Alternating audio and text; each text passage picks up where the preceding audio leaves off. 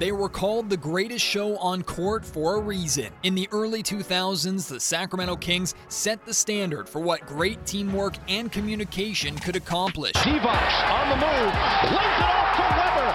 Capturing the hearts and minds of basketball fans around the world. And while they will be forever celebrated as one of the greatest and most entertaining teams in NBA history, one year still haunts the California capital to this day. That will do it. The Los Angeles Lakers winning here in Sacramento. Fans, front office executives, reporters, coaches, and players still wonder what could have been, tortured by the memories of just how close Sacramento was to their first and only championship. Welcome back to the year that the Sacramento Kings were the best team in the NBA. Welcome back to the deafening roar of Arco Thunder. Back to Bibby, has the open shot. Yeah! Welcome back to the genius of Rick Adelman's coaching. I just think that was a great series and we had a great team. I regret not getting to the next level. The steadiness of Chris Webber's leadership. Twirling move by Weber, who wraps it around Sagalina, speeds to Christie for two. The silky smoothness of Peja Stojakovic's shooting stroke. Another three-pointer by Peja. He is 6 of 9 from downtown. And the iron clasps of Doug Christie's defense. Doug Christie, the defensive player for the Kings, getting involved. Welcome back to one of the greatest, most physical, and most heated rivalries in sports, turning the West Coast into a Northern California versus Southern California war zone. Offensive foul on Rick Fox. Christie put it back in Fox's face and pushes him back again, and we have pushing and shoving between the Kings and Lakers here early. Welcome back to the joy and pain of the greatest and most terrible season in Kings history. Welcome to 2002, the three-part miniseries presented by the Locked On Kings podcast. Hello and welcome to part 2 of 2002, the three-part miniseries remembering the Sacramento Kings' great and terrible year. My name is Matt George. I am a Sacramento sports radio host and multimedia journalist covering the Sacramento Kings for the last 5 seasons. During the 2001-2002 NBA season, I was just 7 years old, a young, diehard Kings fan who, to this day, still remembers the joys of watching the greatest show on court and the heartbreak of falling short in the Western Conference Finals. If you missed part 1 of the series, taking you through the Sacramento Kings' franchise record 61-win regular season, I highly encourage you to pause this episode right now and go back and listen to part 1. Today on part 2, we will dive into the first 2 rounds of the 2002 NBA playoffs, where the Sacramento Kings faced off with John Stockton and Karl Malone's Utah Jazz, followed by Steve Nash and Dirk Nowitzki's Dallas Mavericks, on the road to the Western Conference Finals. After securing the number 1 seed in the West with the best record in the NBA, the Sacramento Kings knew that they would have home court advantage all the way through the playoffs, including the NBA Finals, if they made it that far.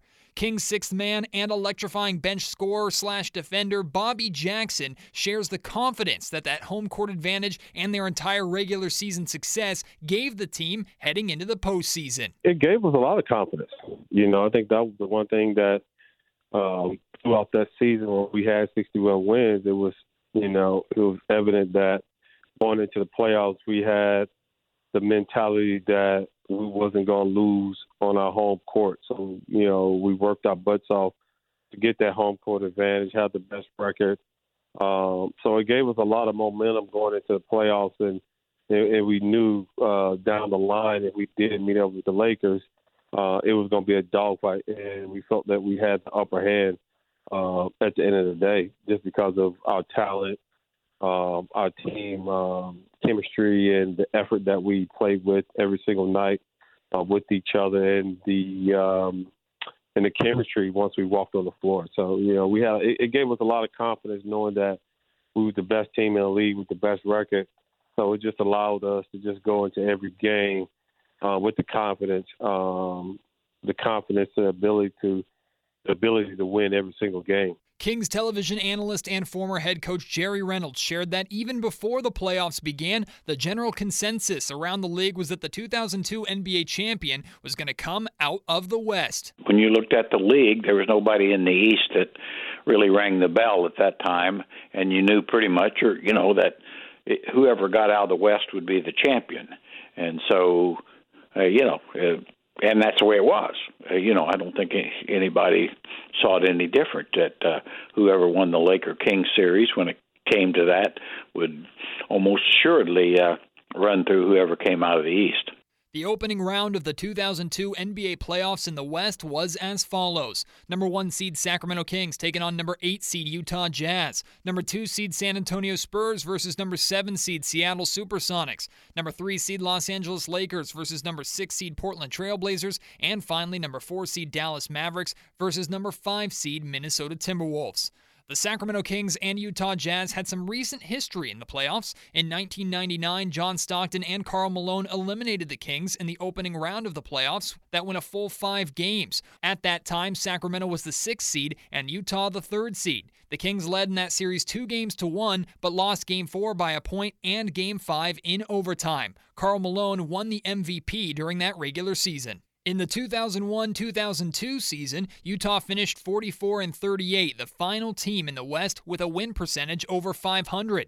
John Stockton, at 39 years old, was playing in what would end up being his second to last season. Malone, at 38 years old, played 2 more seasons. The Kings defeated the Jazz in all 4 of their meetings during the regular season, winning by an average of 22.7 points a game. Simply put, the Jazz had no answer for the Kings during the regular season.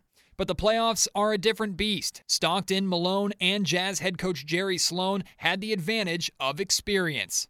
Here's Kings starting shooting guard and All-NBA defender Doug Christie. We had the utmost respect for them because they played extremely hard. They executed at a high level.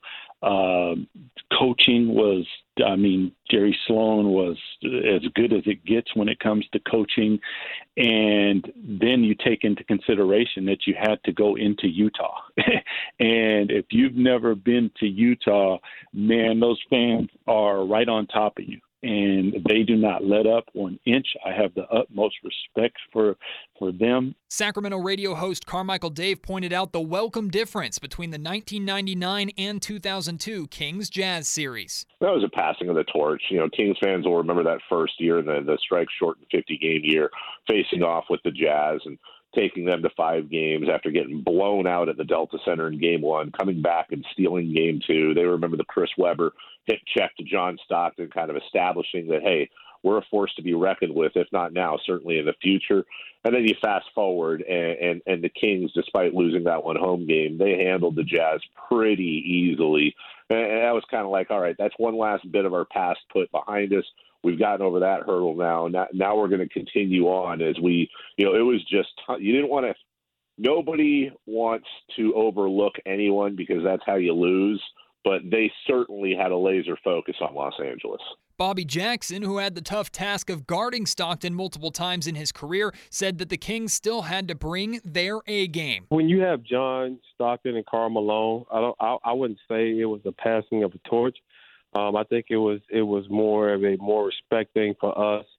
You look at 2 guys in an organization that have done it and made it to the playoffs for so many years. I think it was 15 to 18 plus years making it to the playoffs. And, we just didn't go into that series taking these guys lightly because they were Hall of Famers, not at the time, but future Hall of Famers. So we had to bring our A game. And playing in Utah was a tough task. And I think we was up for the challenge. And whenever you put Karl Malone and John Stockton on the floor together, you just know something's going to happen, and you just didn't want to take them lightly. So we came in that series really locked in, loaded, and we kind of handled our business. Kings radio broadcaster Jason Ross remembers the difficulties in the series for the Kings, despite their dominance over the Jazz during the regular season. It wasn't easy. What I remember that series, I know the Kings won it 3-1 in the best of 5, but it was 1-1, so they lost home court advantage. The Jazz won Game 2, and Game 3 was right there. John Stockton had a really big shot that could have changed the outcome of that series. Every game was close. They were not easy to beat. The Jazz are tough. They're physical, and there was the years of winning with Stockton, Malone, and Sloan, that just the physical pride that, yeah, it was a 1 versus 8, but it was not a cakewalk at all. It was difficult for the Kings to get through the Jazz, and I do feel it was a passing of the torch. On Saturday, April 20th, inside Arco Arena, the Kings opened up the best of 5 opening round with a hard-fought 89-86 victory over the Jazz. Lewis, Malone, Stockton, all with 2 fouls out there for Utah. Webber misfires. Christie keeps it alive. Divac comes up with it. Blocked by Kirilenko. Second effort won't go. Boy, they are pounding each other down low. Marshall misfires on that one. Weber with another rebound. Terrific outlet pass. Stojakovic to finish. Stojakovic. Russell good helping out. Weber gets inside. Pretty shot from Weber. They anticipate too well, but they know what plays are coming. Bibby goes hard and puts it in. Close to 10. Trying to stop him, but Mike Bibby went right at him and has a chance for a three-point play. Those highlights courtesy of NBC. By the way the two teams battled, you wouldn't have known that the Utah Jazz had struggled with Sacramento so much that season. They forced the Kings into a slow-paced, grinded-out style game. Karl Malone scored 25 points and pulled down 9 rebounds, and John Stockton did what he does best, dishing out 12 assists to go along with 10 points. The Kings, however, rode the wave of a strong overall team performance. Chris Webber led the way with 24 points, followed by 20 from Mike Bibby, 17 from Doug Christie, and 15 from Peja Stojakovic. Sacramento took full advantage of a 25-17 third quarter, creating enough separation to hold on for the victory. However, the Game 1 loss wouldn't take the fight out of the Utah Jazz, who came back with a very physical performance in Game 2, shocking the Arco Arena crowd with the 93-86 victory. Right out of the gate, Utah looked to set the tone with their physicality. In the first quarter, Karl Malone was issued a flagrant foul for making hard contact with Doug Christie as he attacked the rim. Christie would be able to pick it up. Right now, Chris Webber on the bench for Sacramento with 2 fouls. Jared Collins, the rookie for Utah, also with 2 fouls. Christie, nice move and a hard foul. And it's a flagrant foul call on Karl Malone and some pushing and shoving. Officials trying to get in between. Dick Bavetta doing a good job of getting Karl Malone out of the fray, and Christie walks away as well. The Jazz had a clear strategy: go right at the Kings defenders and try to get them into foul trouble. It worked like a charm. Divac has his 5th foul. Crowd upset, but at least at first look, that seemed clearly like a block. And now that's the 4th team foul. 5 on Divac, 5 on Weber. Well, these are serious problems now, because here you are down in the game by 11 points. You have 10 minutes remaining. Do you sit down Weber? Do you take Divac out of the game? Or do you hope that you can play through it and they're smart enough not to pick up their next foul?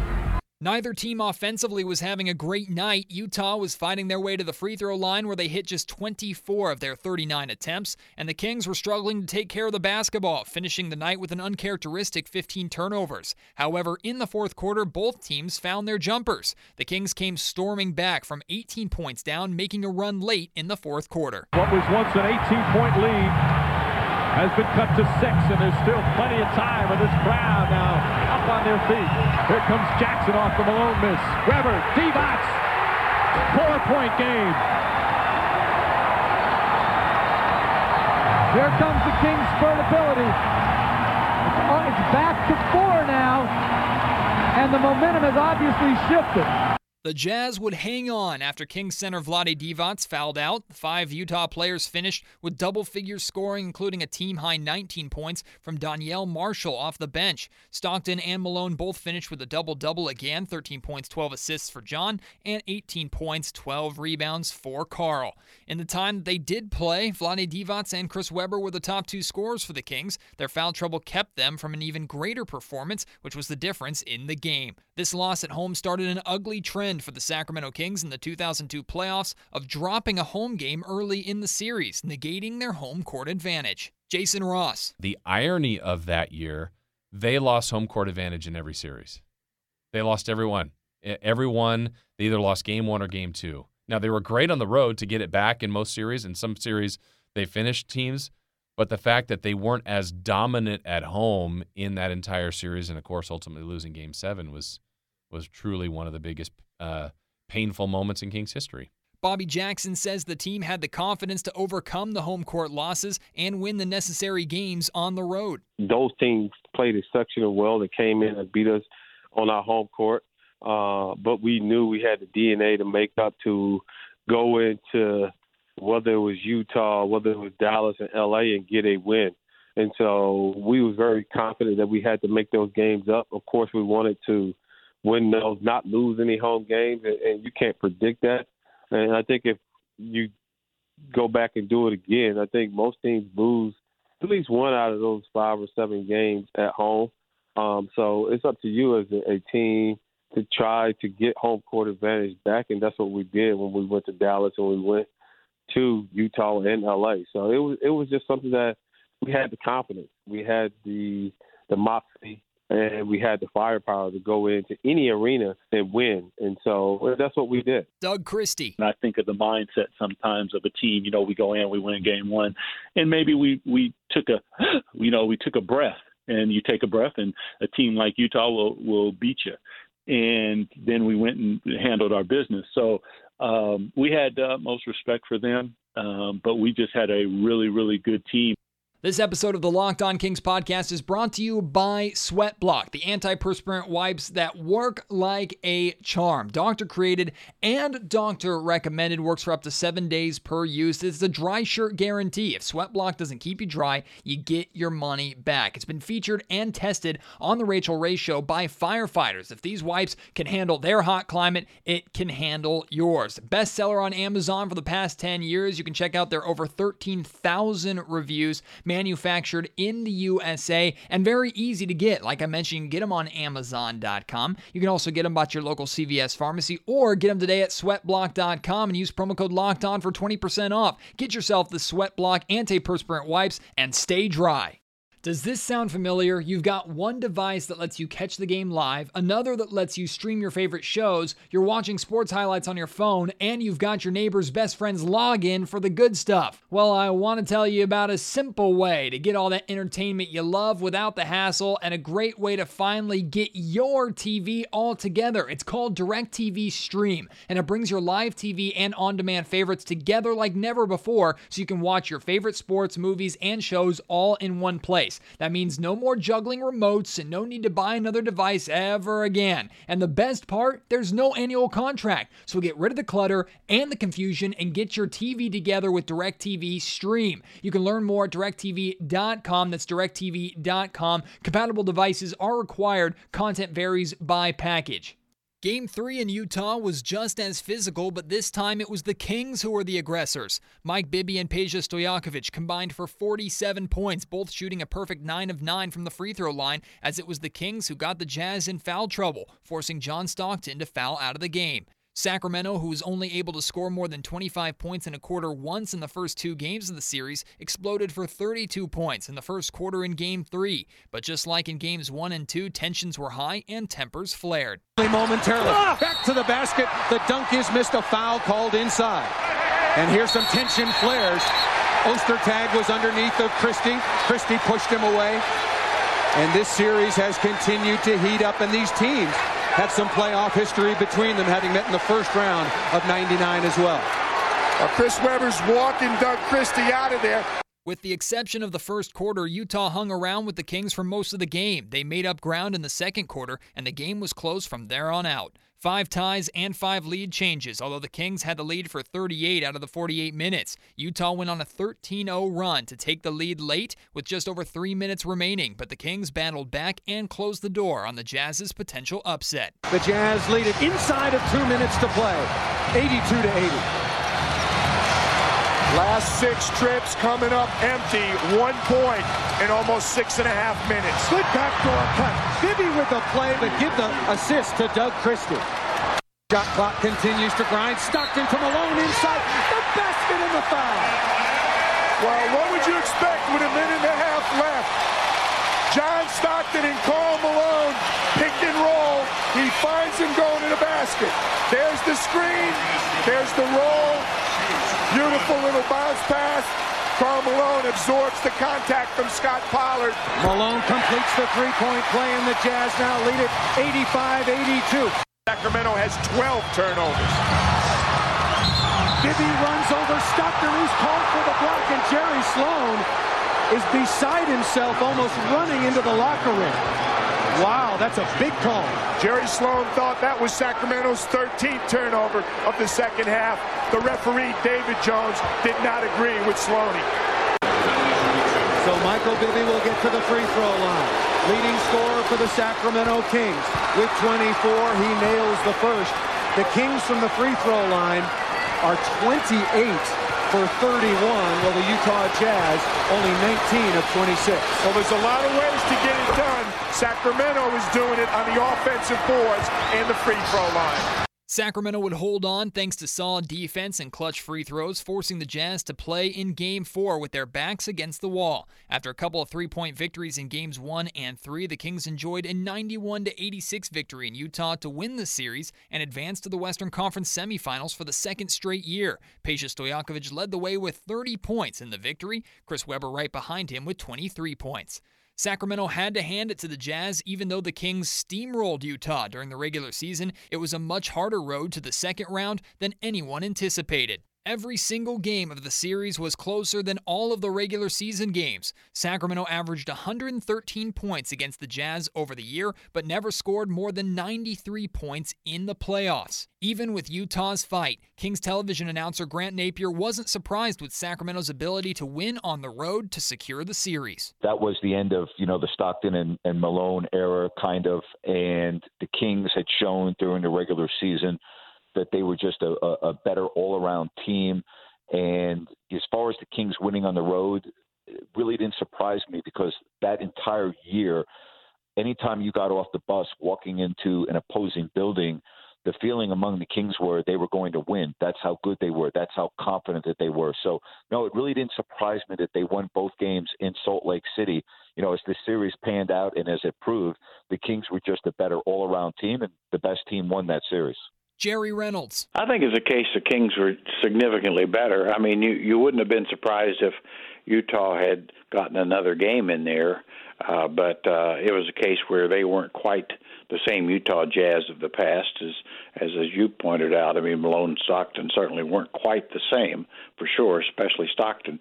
And so, I think it had been very surprising had the Kings not won the way they did. Bobby Jackson. It just allowed us just to come in with more confidence, being the best team in the league, but also going against a formidable foe that we knew if we didn't come in well prepared, playing great defense and being efficient on the offensive end, that there was a chance that they could win games. And so we just wanted to come in more focused and not too scared. But we had, the ability just to, outplay them, outlast them, especially with the core group that we had on the floor every single night. So the Kings won the series 3-1 and advanced to the semifinals for a meeting with the 4th seed Dallas Mavericks, who swept the Minnesota Timberwolves in the opening round. More rested and with a young dynamic duo in Steve Nash and Dirk Nowitzki, Sacramento knew that they had their work cut out for them. Bobby Jackson. We had to be locked in with every team that we played. We knew we was going to get everybody's best effort. We knew that we had to be at the top of our game. And so going into Dallas, I think it was something that, when you have Steve Nash, Dirk, Nick Van Exel, Michael Finley, that's something that you have to bring to the table every single night. And I think that's something that we did. And we made sure that we played at a tempo that they wasn't comfortable with. We played off each other. We moved the ball well. And we took advantage of our matchups. And I think that was the one thing that we really, really relied on. And we tried to make Steve Nash guard as much as possible, wear him down, and put him and Dirk as many pick and rolls as possible. So our bigs did an amazing job with distributing the ball to me, Mike, Peja, and Doug to allow us to be successful in that series. Jason Ross. I have a lot of memories of this series, and they played Dallas a couple different years, but this series particularly, because one thing I do remember, I want to say it was Game 3 where both Doug Christie and Peja Stojakovic got hurt. Doug came back in and was truly amazing. A Dallas team that beat the Kings 3 out of 4 in the regular season. If I remember right, the last time they played in the regular season was without Dirk, and they got him pretty good. So a lot of people thought Dallas was going to beat the Kings, even though the Kings were the 1 seed. They only won 3 or 4 more games than them, so there wasn't a big separation. So I remember that, and I remember it being just a high-energy, great offensive series. But the Kings going to Dallas and winning those 2 middle games, 3 and 4, was really a statement, and it was getting them closer to a spot they'd never been. Like Jason mentioned, the Dallas Mavericks enjoyed a lot of success against the Kings during the regular season. Dallas was one of just a few teams that could boast a winning record over Sacramento, defeating them in 3 of their 4 meetings, including twice by double digits. But the Kings had already seen what little regular season records mattered with their series against Utah, and Bobby Jackson said that Sacramento never took a team lightly, no matter who it was. We didn't go into any series undermining and thinking that we had this series won. We had the confidence at the beginning of the season and in the playoffs that we was a dangerous team. We just had to take care of our business, and that's what we did leading up into the Western Conference Finals. Game 1 in Sacramento wasn't much of a contest. The Kings smoked Dallas 108-91, outscoring the Mavericks 26-17 in the fourth quarter. Peja Stojakovic continued his offensive success, scoring 26 points while also grabbing 10 rebounds. He was one of 3 Kings with double-doubles. Chris Webber finished with 20 points and 10 rebounds, followed by 18 points and 16 rebounds from Vlade Divac. Game 2 was a completely different story, although it started out similar to Game 1. Sacramento built a 36-23 lead at the end of the first quarter, but gave it all back as Dallas won the second quarter 36-24. From then on, the game was back and forth, but a strong 29-point fourth quarter was enough for the Mavericks to secure the Game 2 win. Steve Nash was sensational, scoring a game-high 30 points. Nowitzki added on 22, and microwave bench scorer Nick Van Exel added 19. Once again, the Kings would head out onto the road with the series tied at a game apiece. Doug Christie. We had a real tough time with the Nash and Nowitzki pick and roll, and we came to practice the next day, and Coach Adelman spends. I mean, he's on top of this pick and roll, every aspect of it. He's going over and over it. And I walk by Webb, and Webb's like, man, we need to get off this pick and roll. Let's just do what we do. We don't have to worry about them. We do what we do, we'll be fine. And he raised his hand, and he said as much to Coach Adelman, and he said, okay. And then from there on, we handled them. Today's Locked On Kings podcast is brought to you by our friends over at Built Bar, and Built Bar likes to celebrate your freedom of choice. That's why they give you so many delicious flavors, all incredible and all healthy. They taste like candy bars. They're all covered in 100% chocolate, but you can get flavors like coconut, raspberry, my favorite mint brownie, salted caramel, strawberry orange, and more. And you can find out what your favorite flavor is, because everybody has a favorite, by going on to Built.com and buying a mixed box. They'll send you a bunch of different flavors. You can pick your favorites. Then when you order your second box, you make sure to order the ones that you love. And all these bars, like I said, are healthy. 17 to 18 grams of protein, calories ranging from 130 to 180, only 4 to 5 grams of sugar, and only 4 to 5 grams of net carbs. Amazing flavors, all tasty and all healthy. Right now, if you go to Built.com and use promo code LOCKEDON, you'll get 15% off your order. Again, that's promo code LOCKEDON for 15% off at Built.com. The Locked On Kings podcast is brought to you by our friends over at betonline.ag. It's that time of the year again. All eyes are now turning to football as teams are back on the gridiron to start the football season. Preseason happening right now, and as always, BetOnline is your #1 spot for all the pro and college football action this season. Get all the updated odds, props, and contests, including the online's biggest $500,000 NFL mega contest and the world's largest $200,000 NFL Survivor contest, open now at BetOnline. Head to the website or use your mobile device to sign up today to receive your 100% welcome bonus by using promo code LOCKEDON. And be sure to take advantage of their opening day super promo, meaning you make a bet on Thursday, September 9th, the season opener between the Super Bowl champion Buccaneers and the Dallas Cowboys. And if you lose, your wager will be refunded up to $25 for new customers only when signing up and using promo code NFL100. From football to basketball, boxing, right to your favorite Vegas casino games, don't wait and take advantage of all the great offers today for the 2021 season at BetOnline, your online sportsbook experts. Game 3 was a teeter-totter of positive and negative emotions for the Sacramento Kings, who defeated Dallas 125-119 in what was a very exciting and high-scoring game. But Sacramento paid for the victory with injuries to both Doug Christie and Peja Stojakovic. Nash a 3. And the Mavericks are right back in it. Doug Christie hurt. I didn't see what happened, Jerry. It looked like he slipped, actually, so there may be some moisture on the court with all the humidity here in the area. Well, that's the one player you cannot afford to lose. I did not see what happened, but we might get another look here. There you see. He just turned his ankle.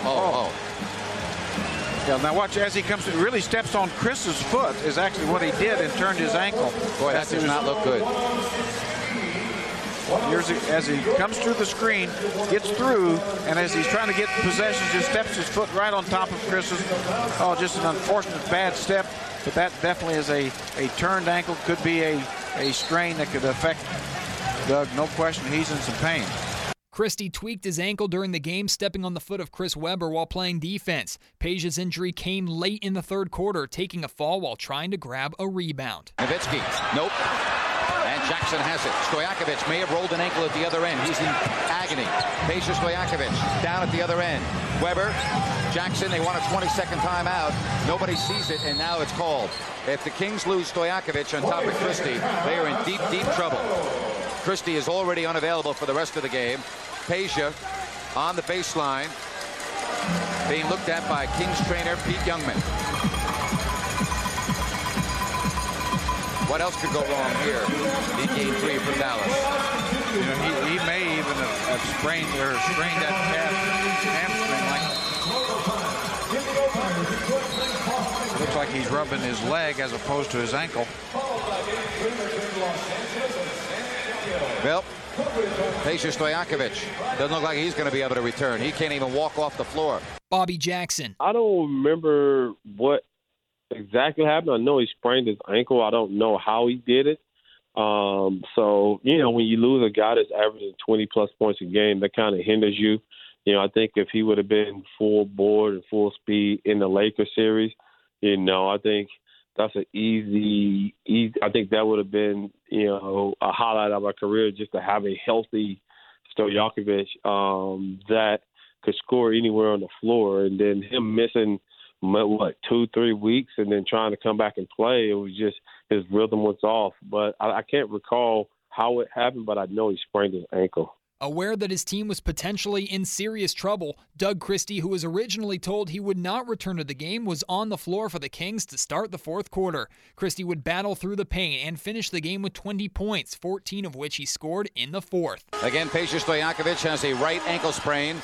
He will not return. Doug Christie, we were told, would not return, but he said, hey, tape it up, let me lace him tight, and let me get back out there on the court, and he'll start this fourth quarter.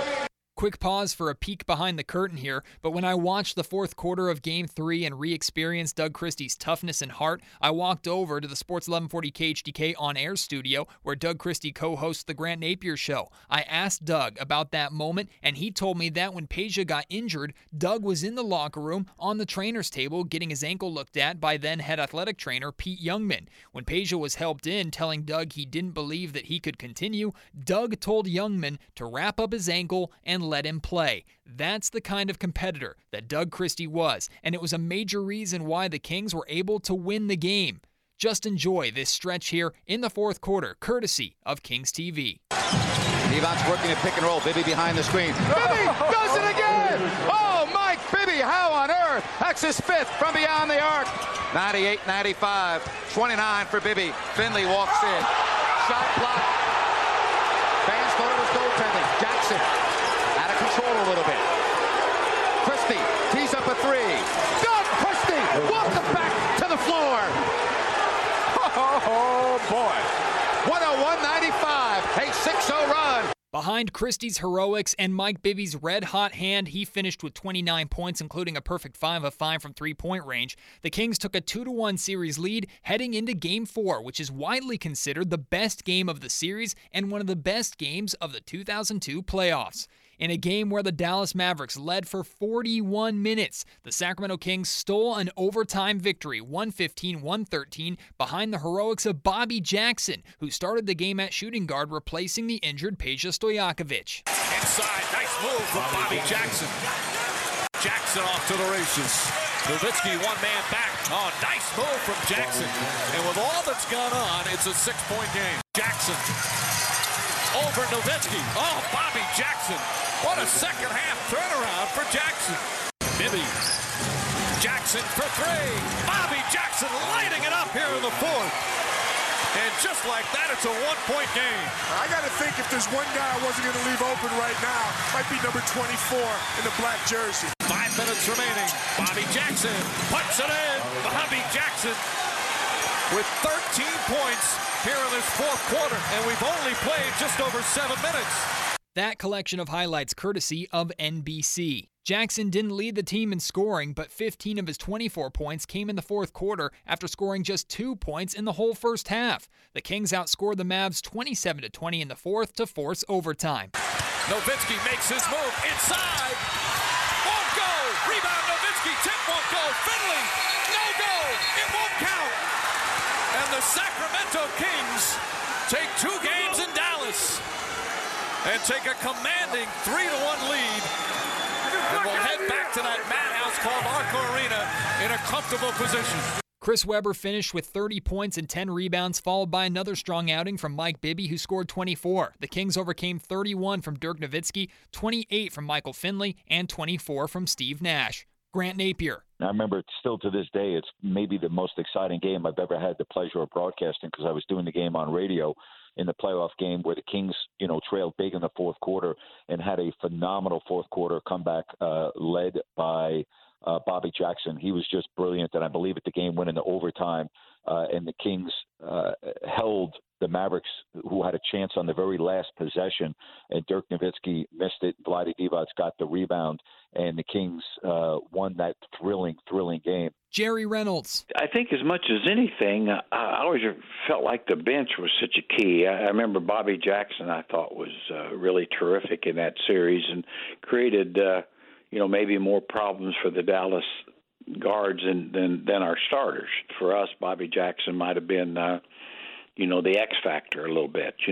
That we had a guy that about every game could come in and make the team better, and I can't say they had the same thing. Bobby Jackson talks about his huge game. There's always pressure when you're a bench guy, you're coming in and you're starting. I think I started that first half off playing really basketball, and so and I got hot in the fourth, and I just rode that wave, and I think we were down 10 to 12 points in that fourth quarter, and so I just allowed myself to, just play consistent basketball, be super aggressive. Offensively and defensively, and then try to guard and defend the best scorers in the league, which was Nick Van Exel and Steve Nash. And so we kind of went in, and I remember that game like the back of my head because the fans were talking about hostile environment. It just allowed me to play at another high level, and so it was just amazing. It was an amazing game, not just for me, but for our team to accomplish and beat the Dallas Mavericks 4-1. Doug Christie. In the playoffs, Matt, every game is a living, breathing thing. It takes on a life of its own. You rarely, maybe in the first round with a really dominant team, might you see some games that are similar. It's like, okay, these guys down. But for the most part, every game is a little bit different. There's going to be a chess move here, a chess move there. In the playoffs, someone steps up usually that doesn't necessarily step up. Hito might have a really big game. Sean Bradley might knock down some shots and we weren't expecting. So that is the life in the playoffs for sure in the NBA. Grant Napier. The Kings just had that resiliency about them in that Maverick series. It was an incredible, thrilling series. But I think that one game, the overtime game, the game in Dallas, in which Bobby Jackson was just brilliant, bringing the team from behind. And he wasn't alone, but that to me was a real turning point in the entire playoffs. It would be unfair to say that the Dallas Mavericks quit after the overtime loss at home in Game 4, but Grant was right when he called that win a turning point for the Kings.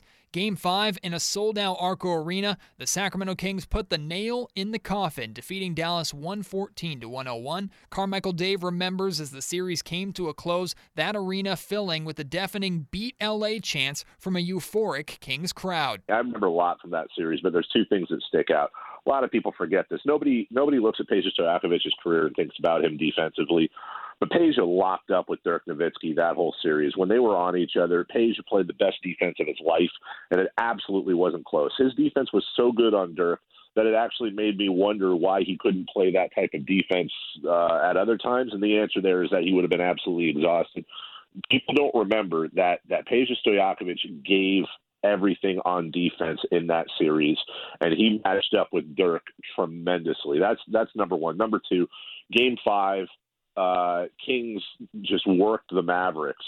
They worked them, and I will never forget the crowd chanting, beat LA, beat LA, starting like early in the fourth quarter. It was all about, okay, Dallas is about to be in our rearview mirror, even though we've got about 10 minutes of game left. That's it. Let's put it on our shoulders. It's all about the rematch, and I've never been more excited for a basketball game in my entire life. Finley, free ball, blocked by Christie. And they can sense it now. 111-99. Jackson a three.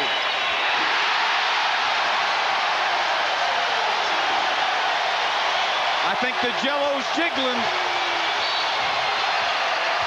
And that will stop the clock. 56 seconds left. I've never heard it louder here at Arco. Timeout. And the fans are loving it here in Arco. Truly an amazing scene this evening in Sacramento. You can call it a miracle. 5 years ago, this team struggling, disarray, some would say. Rick Adelman comes in, first year, 27-23 in the abbreviated season. Then a 5-game loss to the Lakers after they had went the distance with the Jazz in that first year. Last year, getting swept by the Lakers, and now on their way to the Western Conference Finals. It's all over.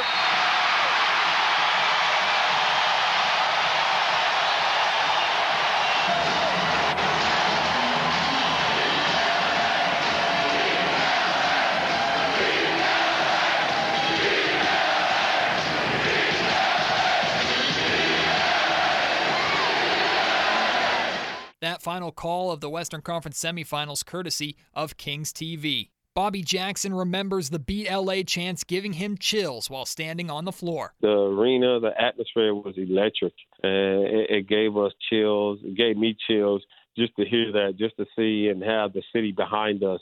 And it showed what Sacramento basketball is all about, showed what the loyalty of our fans was all about, and it kind of gave us a lot of edge and a lot of confidence, and we played with a lot of cockiness in that series. Tomorrow, on the third and final part of 2002, the three-part miniseries, relive all 7 games of the Kings versus Lakers Western Conference Finals, considered one of the greatest, most competitive, and most controversial playoff series in NBA history.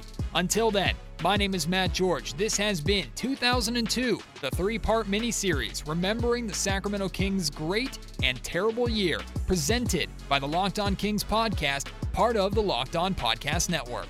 You are Locked On Kings, your daily Sacramento Kings podcast. Part of the Locked On Podcast Network. Your team every day.